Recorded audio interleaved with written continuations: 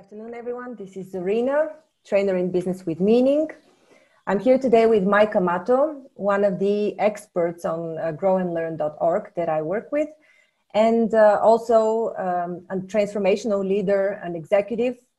Currently, he's a keynote speaker that trains people and mentors executives on transformations.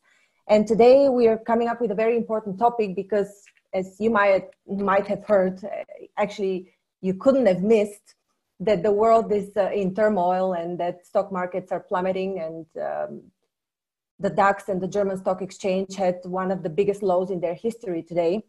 So what I was discussing with Mike Amato a few minutes before we started was that companies now more than ever would need huge transformations. And even if the stock markets recover at some point, the period of managing them with remote workers, with remote working would probably last for a few months. So they would need to navigate those new circumstances. But before that, before we delve in, let me just say hi and give you a word. Hi, Mike. Hi, Zarina. How are you? Good, good.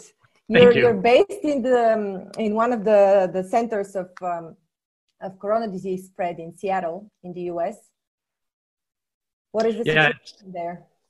You know, it's so strange because it's a situation that you know is severe, but you're not quite sure how severe because it's not gotten out of hand yet.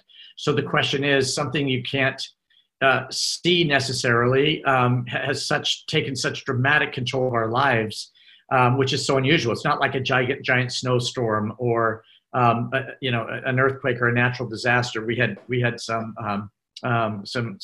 forest fires, a couple summers ago that create a big smoke cloud. It's not like that because you can't see it, but it's as you said, it's even more dangerous than that. It's not localized; it's globalized. And how we respond right now is just really incredible because we're all trying to get our minds around what it's going to take to prevent the spread. And it's hard because a lot of people are so science and evidence based; they want data. And the challenge with this is that once you get enough data that says, oh yeah, it is true. This is, it is taking off worse than the normal flu is. It is affecting more people. Well, then by that time, it's out of control. And I think we've seen some countries, Italy, Iran have had, China, of course, significant challenges because once it's out there and you can't do anything about it at that point other than take very strong draconian measures to lock down everything. So sorry for going on and on, but it's on our minds in Seattle saying, Is this a few hundred cases, like a million cases in America? It's hard to believe it. And yet everything we're hearing says, you'd better believe it. And so we're trying to take the right steps and do the right things before we have to do them. Right. But it's a snowballing effect. In the end, that if it spreads to the point where the health institutions won't have any space, then we are facing a complete lockdown of everything, of the whole governmental structure. So, it's quite a significant threat, even if a lot of people try to play it down. But we haven't gathered here to talk about the coronavirus per se, but about how companies can deal with the situation, because they would have to, even if certain measures have not been introduced yet, very soon they'll have to, gatherings at workplaces will also be prohibited probably. So they would have to send people home to do remote working. And since this, if it hasn't been the culture so far in a company, this would require a huge transformation. And you're an expert of transformations because in 2008, when the huge recession hit, you were one of the person who took out one of the global banks and restructured it. So maybe you can tell us a bit about this, or if you have other thoughts. No, perfect. Thanks for that introduction. And in fact, I do want to tell that story because it's relevant right now. So this is related, by the way, to the to the coronavirus spread and the challenges that we're facing globally. And the need to transform is massive right now. The need to transform and have great leaders truly announce themselves, you could argue, has never been greater. So the challenge is, what does transformation mean? So we all know in our personal lives, for example, transformation is very difficult unless there is a crisis. By the way, the same thing happens in businesses as well. Although organizations tend to transform a little faster not necessarily because they have more crises, but they try to think in terms of constantly reinventing themselves. So probably a little bit more practice in corporations and organizations than the family at home. But the underlying challenge is the same. You need a case for change. And right now, this economy, this pandemic is giving us a case for change that perhaps is unprecedented. I mean, perhaps it's 9/11, or perhaps it's the financial crisis. I don't know. But the point is that it's clearly right now is a time to change and transform. And the question is, well, then, what are you transforming, and what does that mean? And then how do you do it? So if you don't mind, I'll tell a story of transformation where I learned firsthand what it means to do this on a fairly large scale, and how I think it applies to many of the leaders in today's economy and the challenge that we face today. Does that sound like a good way to proceed? Sounds great. I would also like to talk about the leadership style and the leadership skills that would need to be developed, but I don't know if this ties in right now with your story, or shall we talk about it in a bit? Actually, it's a really a significant point, and I think the story will bring that out, Zorina. Okay, great. Because the leadership style is actually, if you want a spoiler alert, the end of this is going to be all about a leadership style and a leadership's relevance. And I'll show you how leaders can matter, because a lot of times you wonder what good is leader for? What's a leader's relevance? From a leader's standpoint, that's blasphemy, because of course I know my relevance. Of course I know. I had a boss one time who said, count the stripes on my shoulder. That tells you how relevant I am. It's like, okay, great. That's not what I'm talking about. I'm not talking about the position that you hold and the control and power you have. The question is, are you relevant? And I'll tell you the story of leaders who had become irrelevant and what that means and how that has to be rediscovered. And I think, again, the end of this will be, I think, upwards of more than half, maybe 3/4 of the organizations really need to think about their leadership and make sure that the leadership is relevant. And I'll show you why, and then I'll show you how. How's that sound? Awesome. Fantastic. Go ahead. So hey, how do you become someone who is very experienced and skilled in the art of transformation? By the way, it's called the art of transformation, not the science of transformation. So although I'm going to give you answers about transformation, I do want to point out that it is an art. It requires a strong feel, and it's about people, not about business systems. Although business systems definitely support the transformation, the art is all around how do you relate to people. And let me tell you what I mean by that. So Zorina, in 2006, I was brought into the UK from a large bank in the USA. The bank in the USA had a very strong culture, by the way.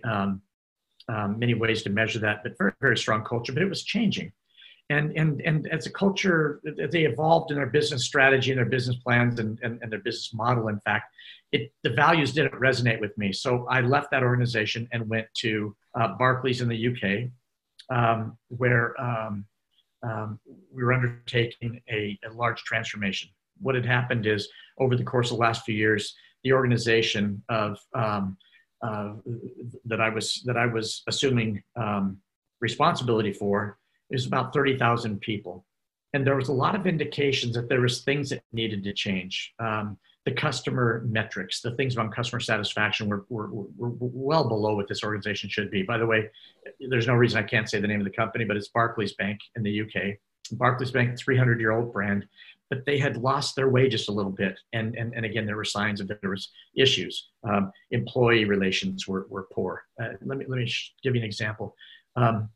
The bank I was coming from, the United States, had employee engagement scores of 87% typically. Now, global high-performing norm was 86%. At the time we went to Barclays, it was 64%. All this measured by the Hay Group, so apples to apples. So 64%. So that was just one indication that something's not right. The health of the organization is not there.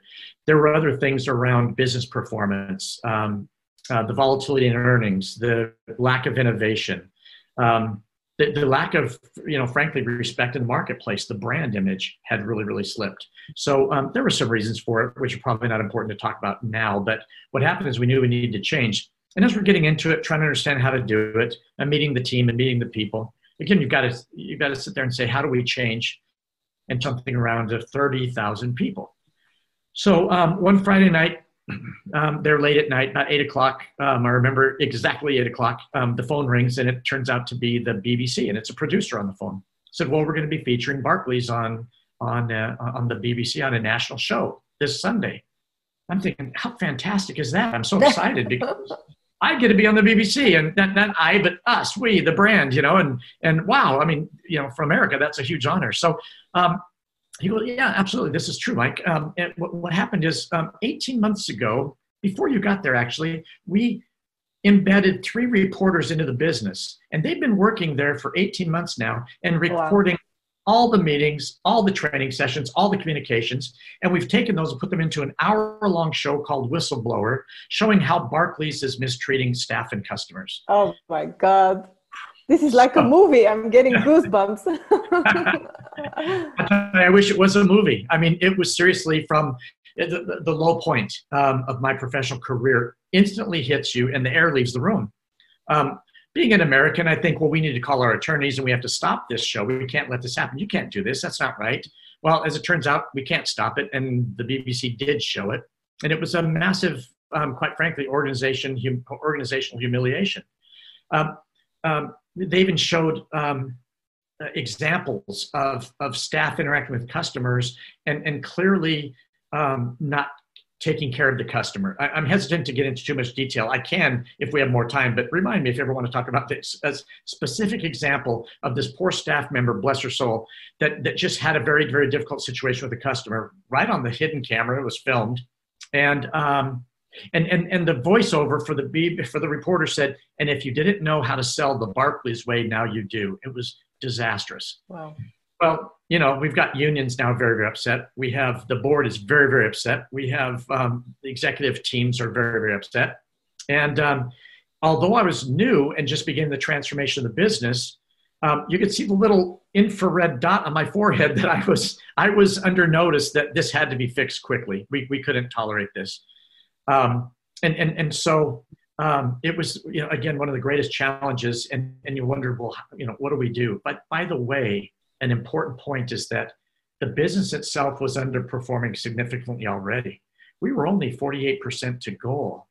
So we have several, in a bank, you have several product areas and ways that you're going to measure business performance. And by business performance, I'm talking about financial results. Well, they were underperforming significantly. 48% to the plan was just, quite frankly, just another symptom of the problem. So what turned out to be the biggest challenge in my professional career was actually the greatest gift. And it's why to this day I call my website Amato Sparks, because this challenge, this crisis created a spark that said, we need to do something now and we need to stop debating it. We need to say, what are the drivers of this business? How are we going to change this business? How are we going to turn around? How do we address this? But in a strategic way that positions the organization to outperform in every dimension of performance in a shorter period of time as possible. So this really sparked us. And it was really an incredible motivation because the first thing we did was to take accountability from a leadership standpoint. This happened as a failure of leadership. Doesn't matter how long I was there. You have to start with yourself and say, this crisis happened as a failure of leadership. And we have to acknowledge that it's our job, if we are supposed to be relevant, if we're supposed to add value to the organization, it's at a time like this when I think great leaders announce their presence and say, we are relevant, we can change it. And my team turned out to just do that. And I'll tell you a couple of things that we did to kind of get things going is, number one, we really needed a revolution. And by the way, it's very synonymous to the times today.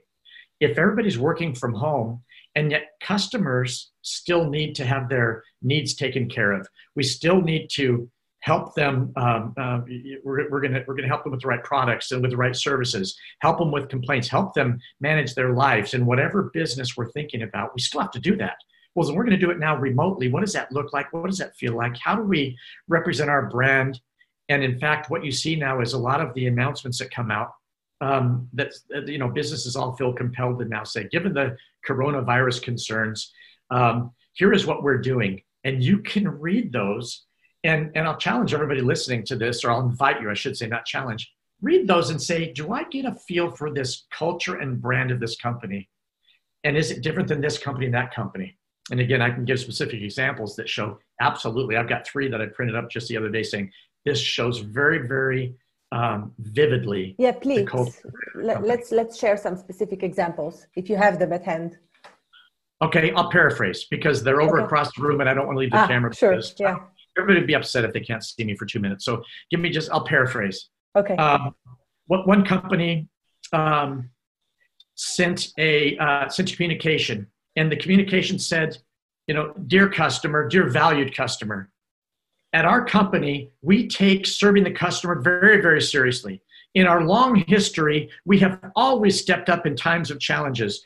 We believe in talented people doing the job, and we think that, and in the first 3 paragraphs, all they did was talk about them. Right. And so that's a leader. By the way, if you want to say, what's a profile there? It's a profile of a leader who is surrounded by people that want to talk about, let's be introspective. Let's show how we're there. We have to project an image of strength, an image of investment, an image of calmness, an image of leader, guidance, and control. We're in control here. It just shouted, we're in control. So that leader is a control leader. It's quite obvious. There's even more specifics on that. Next one I got was, hi, we're as concerned about the safety of you, our customers, and by the way, our staff too, because we value our staff. And so we're going to take the following measures given this, this coronavirus outbreak. Here's what we're going to do to protect everybody involved. We're going to take 3 simple steps. We're going to ... And we want to thank you for being our customer. And please let us know if you have questions or if you're uncomfortable in any way with anything that's happening. We'll be glad to get back to you and talk to you. Now that is a leader who serves a purpose. And that's a leader who said the purpose is to involve customers and employees in the process of recovering, in the process of doing what we're really here to do. I'm collaborating with them in my message, very collaborative, and I get to the point very, very quickly. It's a beautiful message. It's what I needed to hear. I didn't need a bunch of PR spin. I just want to know, what do I need to know, and why should I care what you're saying to me? And I love that message. The third message was kind of between the other 2. The third message from a company was, during this challenging time, there's always the same preamble. Yeah. That that challenging time, we're interested in ensuring the safety of you, our customers, and keeping you very informed. And then the letter goes on to talk about the process of informing and the regimen around sending communications and the response rate. Then, which I didn't think was very flattering of the organization, because it was almost as if they're talking to me, customers, their employee. But then it kind of shifted tone. It made a nice recovery at the end, recovered at the end. And it was very human, saying, given this challenge, we're going to offer a discount for this type of service, that type of service, and that type of service, because we think it's really important that you have access to these critical things at your time, and we're happy to offer this to you. So it recovered. So that's why I say it's between the other 2. Right. But the main point is, Zorina, that you've got to feel for the culture of that company. Now, remember, culture and brand are 2 of the same thing, different sides of the coin, okay? So culture is, so let's start over. Brand is the image the company wants to portray of what we stand for to the external audiences. And we all know about brand images and marketing and the like. Well, culture is the brand reflected inwardly. So culture is what we stand for and how we project the brand inwardly to our companies, to the organization internally. So you get a chance to look at these reactions, and it's going to be very interesting. And I, again, I invite everybody to watch their own communications. And if you're responsible for doing communications, I think there's a lesson there, which is, well, number 1, you're not going to write a communication that does not convey your culture and brand. It just has to. Right now, you're not going to create a letter that goes against everything you stand for and have decided to stand for. The issue is, what have you done till now, and what really is your culture all about? Now, let me leave that question there because it's a little bit vague. Let me tell you what I mean. Let's go back to Barclays. I'm sitting there. We've got this challenge. I'm having very, very serious meetings with, as I mentioned, key stakeholders, the regulators, the unions, the executive committees, and the like. And what it was clear was we needed to and change the culture. It's easy to say, but how do you do it? So we looked at it like a revolution, and revolutions start in the streets. So we went out to the staff and said, please tell us the truth about the company. What can happen in large companies, and maybe it's people listening here will recognize this point, is that decision-making has moved ever further away from customers. We have incredibly smart people. We have incredibly good data scientists, financial engineers, wonderful leaders, masters of business administration degrees, and we all think about the business from a desktop view of the business. And for that need, the need for legal and regulatory controls, decision-making is pulled away from the customers. We did the opposite. We went out to the employees who are closest to the customers, and we interviewed them. Random sampling, because we had to get a good sampling of different divisions, different levels of the company.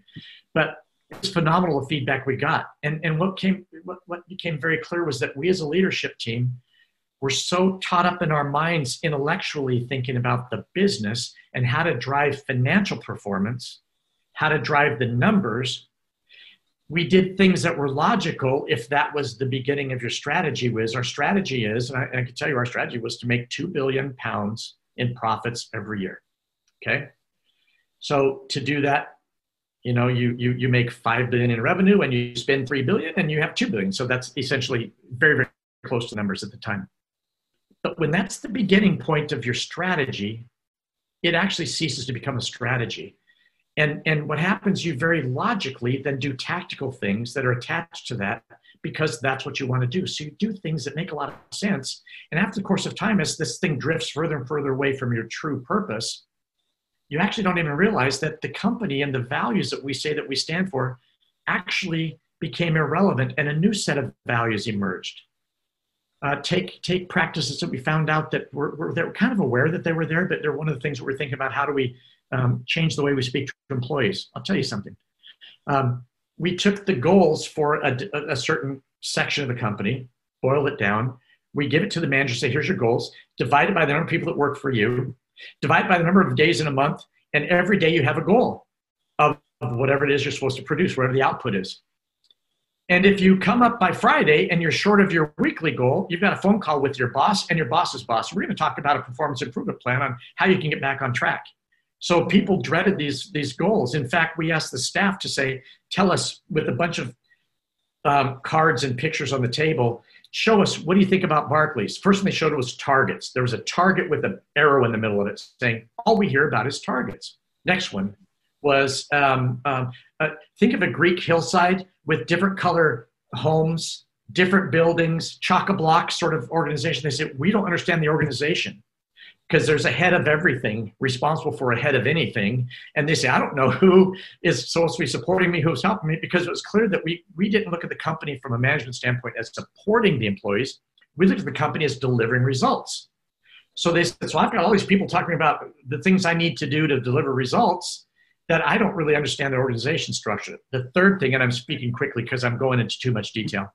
No, it's really interesting because what you're depicting is actually a typical large organization. This is what I've experienced working for a large organization, and this is what I've, people and colleagues that I've spoken to that have worked in other large organizations. It is the same picture everywhere. After a while, there's a complete disconnection between values and purpose and the strategy.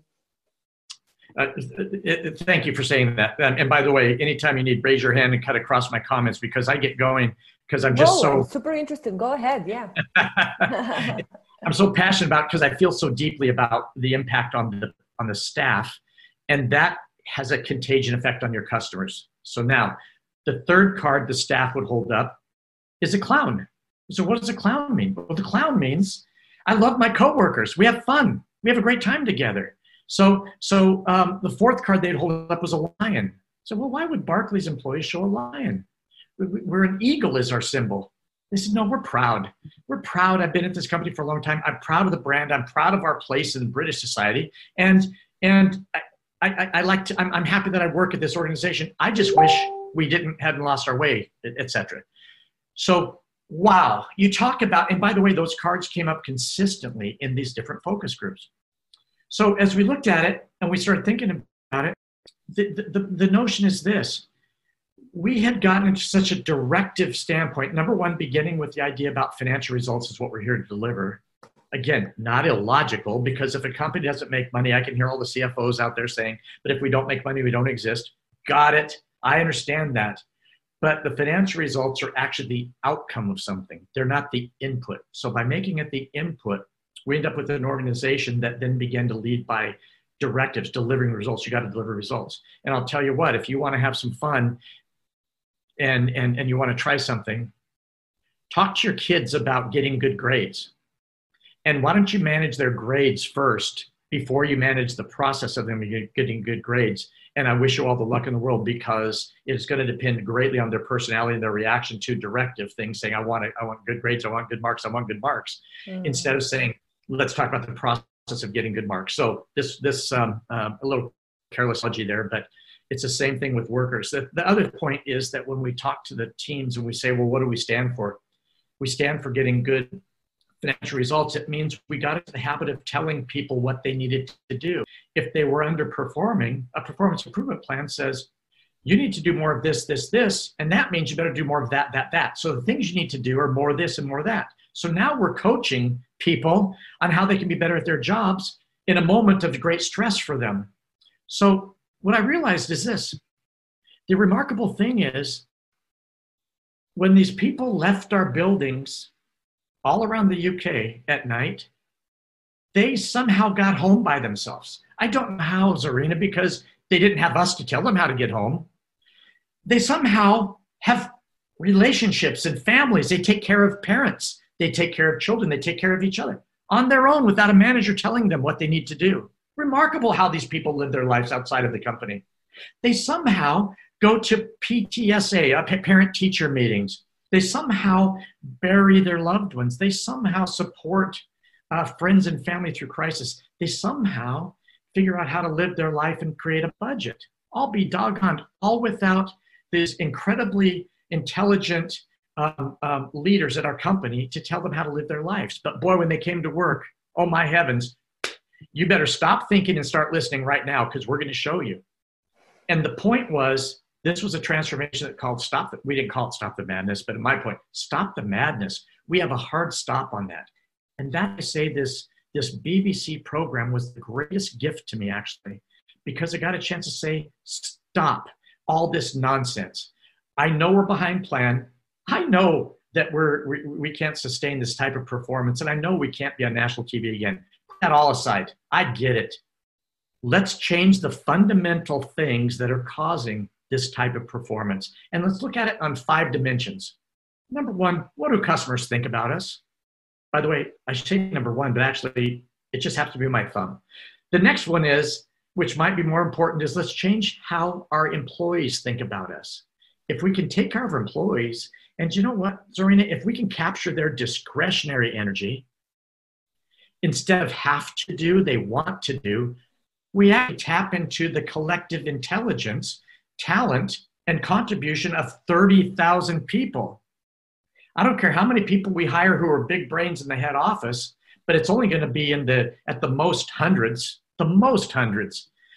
Why not have 30,000 people contributing? Because again, these people have their own lives outside of work. So of course they have things to contribute.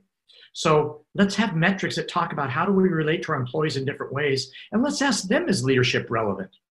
That leadership should be serving that employee and helping them do their job in the best degree possible. And if they don't have the right skills, if perhaps they don't like the direction of the company, and if they're not aligned to the single purpose we all need to be aligned to, I'll invite them to go find an organization with values that match with the values that match theirs and the purpose that matches theirs.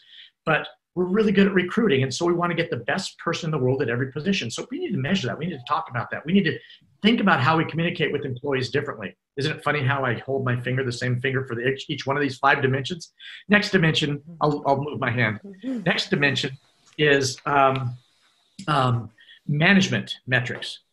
Now, what are management metrics? Well, sometimes we have a long list of deliverables that we need to produce, but really, let's boil it down to something quite simple. Managers are there to increase productivity, getting more from the same amount of people, and then being as efficient as possible. So efficiency. So we need metrics for efficiency and productivity. That's what managers are supposed to do. So we talked about that. The next dimension is compliance. We're a regulated industry. Did you have employee-related matrix to the efficiency measurement? Yes. Was it the 360? Uh-huh. Yeah, and the answer is absolutely. In fact, in rethinking the organization and trying to move decision-making closer to the customer, it's only logical that we use all of our managers to create their goals and to create their targets. So we knew what we needed to do at an all-up level, but we moved actually the budgeting process down to the managers closest to the customer, and we asked them each to build their budgets. And the surprising thing is, they came up with a plan that was actually less cost than the top-down plan, actually had revenue that was, if I remember my numbers correctly, 27 or 28% higher than the top-down plan. But because they came up with it, and we rolled it up from the I'm hesitant to say bottom, but you can see I'm moving my hands from the level close to the customers to the top. We actually created a plan that would outperform in every single one of the dimensions I'm talking about, but it was discretionary. They wanted to do it, and they said, but if you can give us this, this, and that, we can do this. And then we asked them to create a stretch goal. This was not stretch goals. We asked them to do their goals, but then also create stretch goals. You wouldn't believe their stretch goals. But the point is that they were so honored to ask, and they actually, again, they run their own budgets at home. They're actually capable of running their budget at work, understanding the big picture. So absolutely, efficiency and productivity was passed down through the employee metrics, and fundamentally it underscores the type of revolution that we're talking about. So the fourth dimension is compliance and legal. So obviously we're in a regulated industry, so we need a good regulatory organization that's regulatorily sound. Audits, legal. We had our metrics around 0 failed audits. There's a couple of referrals we could take a year. There was a time frame for producing responses to issues, etc. So you get the idea around compliance. And then finally, the last point is then financial results. And 2 points I want to make. So absolutely, we had financial targets that we had to hit. We knew that, but we moved it out of the discussion until the end. So we also looked at this balanced scorecard. So if financial input is the financial results is the output, the first 4 are the inputs. If you get each one of those right, my point was you'll have a financial output that you can't even believe would happen today. And I had to use those exact words with the board and said, trust me, I know I'm going to get fired if I don't deliver, but you won't believe the financial result. If you'll let me put at the end and listen to what I'm saying about fixing the first 4 dimensions. Quick word about balanced scorecard I was going to mention a moment ago, Zarina, is that balance implies that we tip this to move that, and that it's a teeter-totter that we come into a balance. No, we look at a scorecard, we call it a balanced scorecard, but I wanted outperformance in every one of these 5 dimensions. After all, that lion the card that the staff held up, and they said, we're proud of this company. If those folks could be so proud of the company, we ought to be proud as well. And we should have an expectation of this organization should be, number 1, the best person in the world at every single job that we have. But number 2, we should over-deliver on every one of those dimensions, and we should approach it without fear. Fear and the risk of failure is what kills innovation. So a lot of big companies, not to get on a tangent here, but it's really important to understand there's drivers of a transformation. One of them is the rebirth of innovation. You've rightly said, going out to the employee base and asking them to help think about how to run this company creates ideas that would not normally boil up to the surface. So innovation is an inclusive thing. Innovation comes when there's no risk. Why would I raise my hand if I'm going to get in trouble? So the whole goal of empowerment in this organization and this transformation was all about creating an awareness of really what we stand for and that one purpose that we stand for. It has to have a culture where we're open and we listen. And we don't listen defensively. We listen in a way saying, how can we do a better job as a leadership team, serving this single purpose of enabling our staff to do really what they want to do with all of their hearts. They told us with those cards they turned over, that's all they want to do is a good job.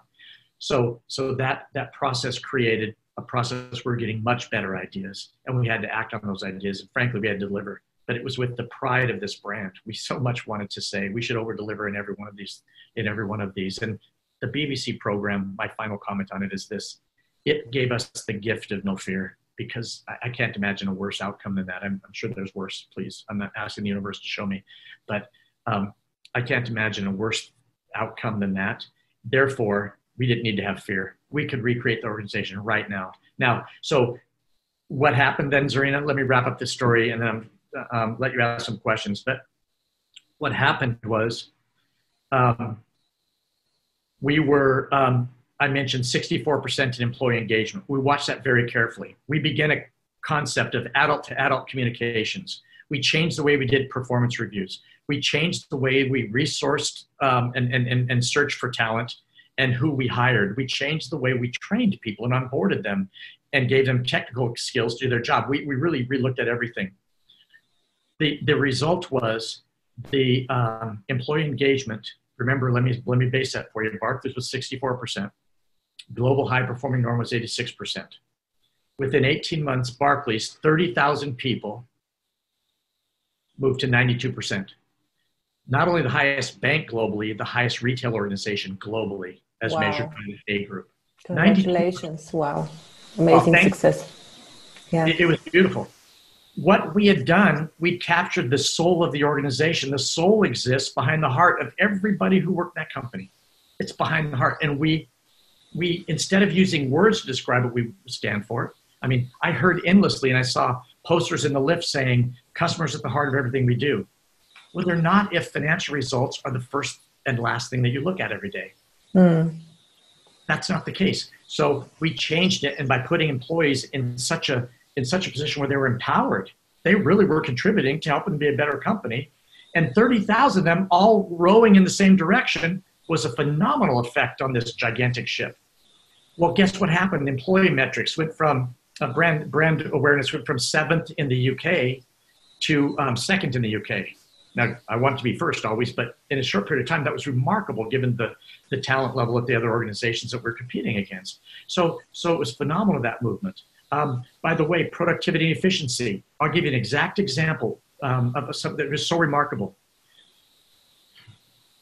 At about this time, the financial crisis hit. So you talk about bad timing. Here comes a financial crisis.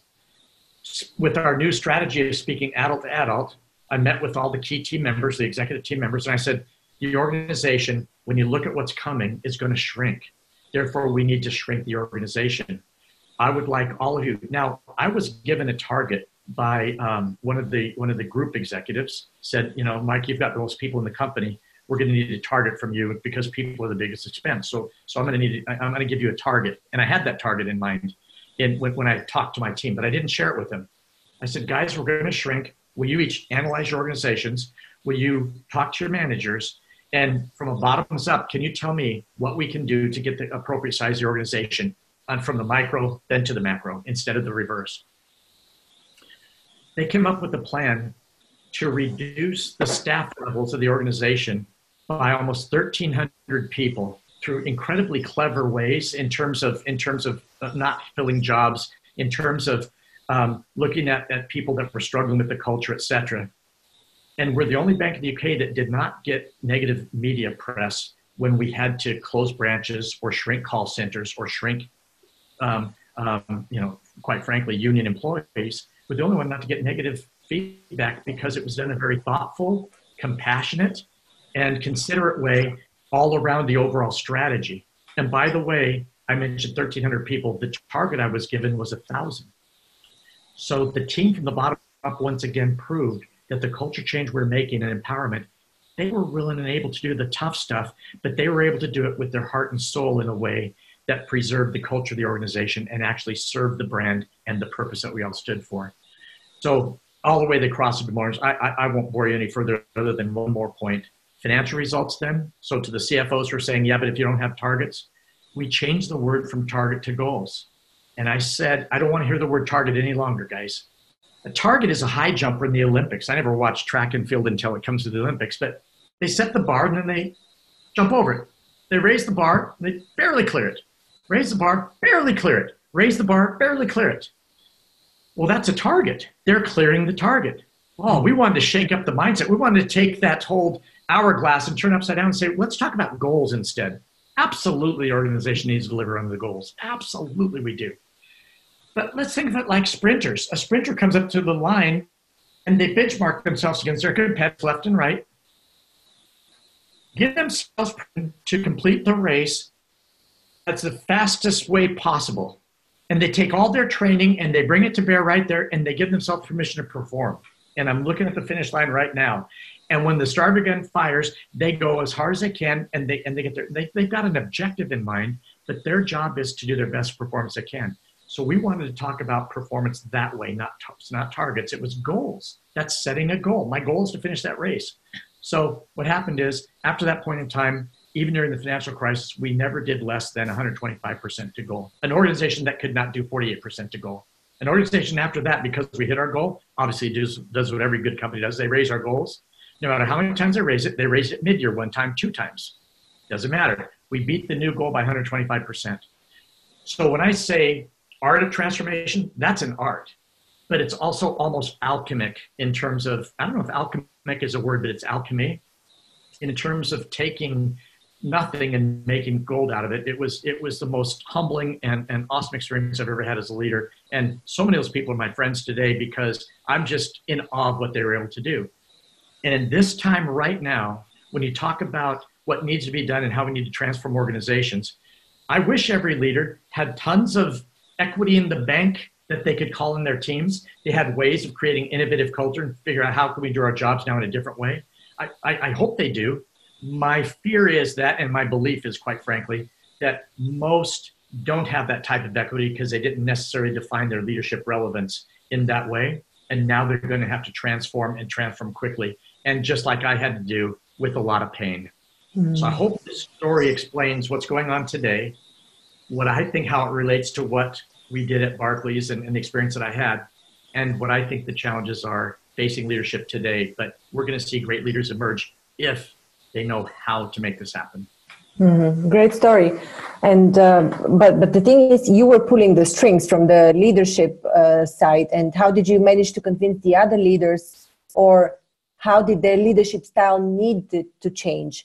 Because of course, when you have somebody who is driving the whole change from the closest to the customer people up, then it's easier. I mean, I'm not saying it's easy. It's very difficult in any case, but it's you have somebody to pull the strings. But how can leaders change their style or the way they look at things? Would they need external help, or what would they need to do in order to confront such a transformation that is impending anyhow? Yes, it's a really great question.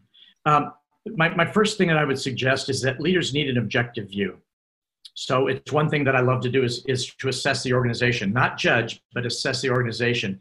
And because you need an objective point of view, think about the power structures that are built with every leader, and that power structure is now going to be tested. And do you have a team of there's always on every team the person who whispers in your ear and says what you want to hear. And there's a lot of people who say, you may want to say this, but legally, compliance-wise, there's this risk and there's that risk. You have to be very, very careful what you say. So we're going to morph this statement from you, Mr. or Ms. Leader, in a way that may kind of water down the effect that you're trying to have. And so it takes somebody sometimes from the outside who can assess your organization, say, you've got a few flaws, you have a few issues, not people issues, but process issues. And in fact, leadership style issues that might permeate the organization. It's incredibly valuable to have that person assess. The next thing that leaders need to have, they need to have then the recipe for success. And it's actually not a social media post like the 3 things you need to do to transform an entire organization, changing the lives of 30,000 employees, making your bosses happy and delighting the financial markets. There's not 3 things you need to do, but there is a process that you need to uncover that fits your organization. And again, that's what I love to talk about that, Zarina, because I can show what that process looks like and actually how you develop leadership talent that fits the organization that you're going to create, as opposed to leadership talent that fits the organization the way it would have been. So those are things I would think would be very important.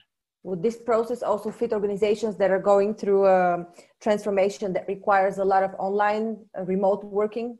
Let's say if 80% or 85% of anybody who's not client facing would need to start working remotely. Would this process also do the job? Absolutely. Absolutely. That's just a challenge of a different sort. And so a leader can solve that challenge. But I'll tell you, if you've got to tap into, he or she have to tap into the talents, skills, and abilities of the technical team, of the and the workers who are trying to work remotely, and make sure that you understand your job is not to direct them, in my opinion. Your job is to support them in doing that and help them do it and find out what it is the organization needs to do to make sure that we serve them.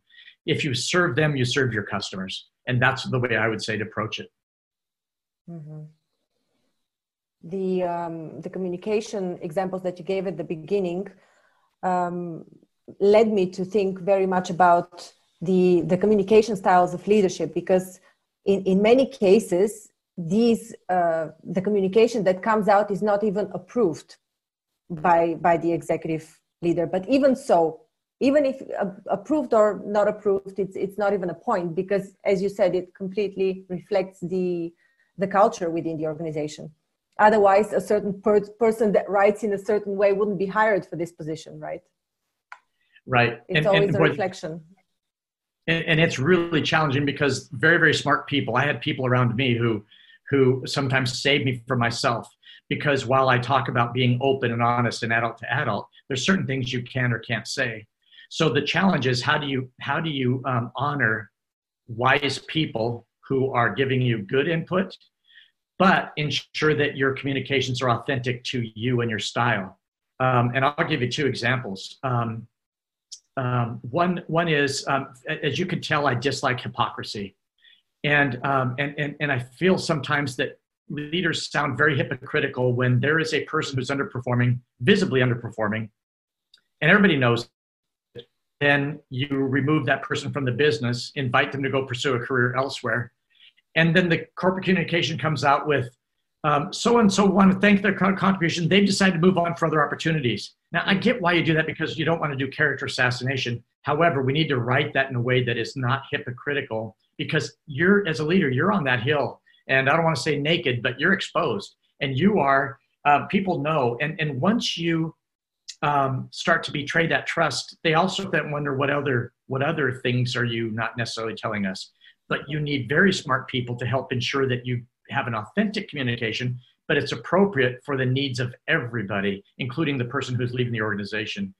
Dignity and respect is massively important. So there's ways to do that.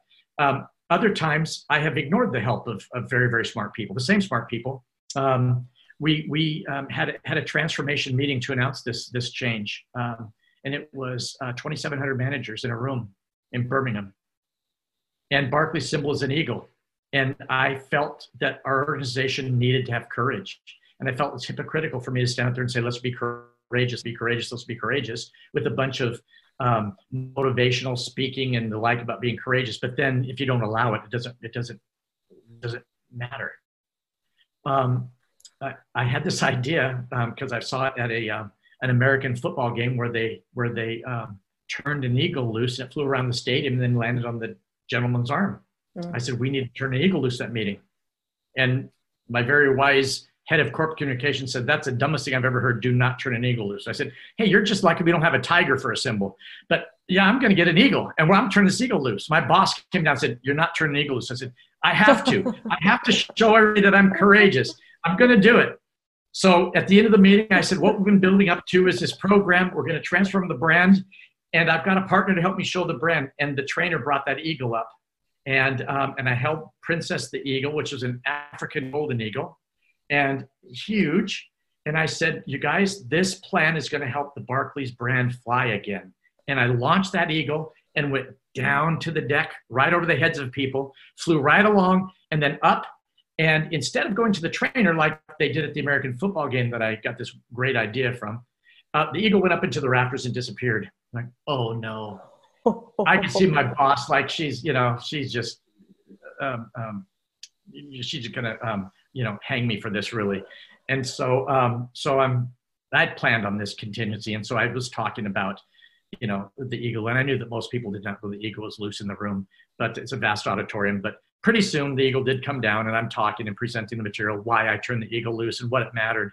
Because I told them if I wasn't willing to take a risk, how do I ask you to do it? So meanwhile, I'm sweating, and finally the eagle comes down. And I say finally, it was really only about 30 seconds, but it seemed like 30 hours. And that doggone eagle lands right next to my boss and starts walking towards her, of course. And the eagle trainer has to run over and picks up the eagle, and nothing else bad happened. But that was a chance for me to be authentic. I probably could have benefited from good ideas, but in that case, I overruled it to be courageous and to make a bigger point. Now, to this day, people talk about that meeting.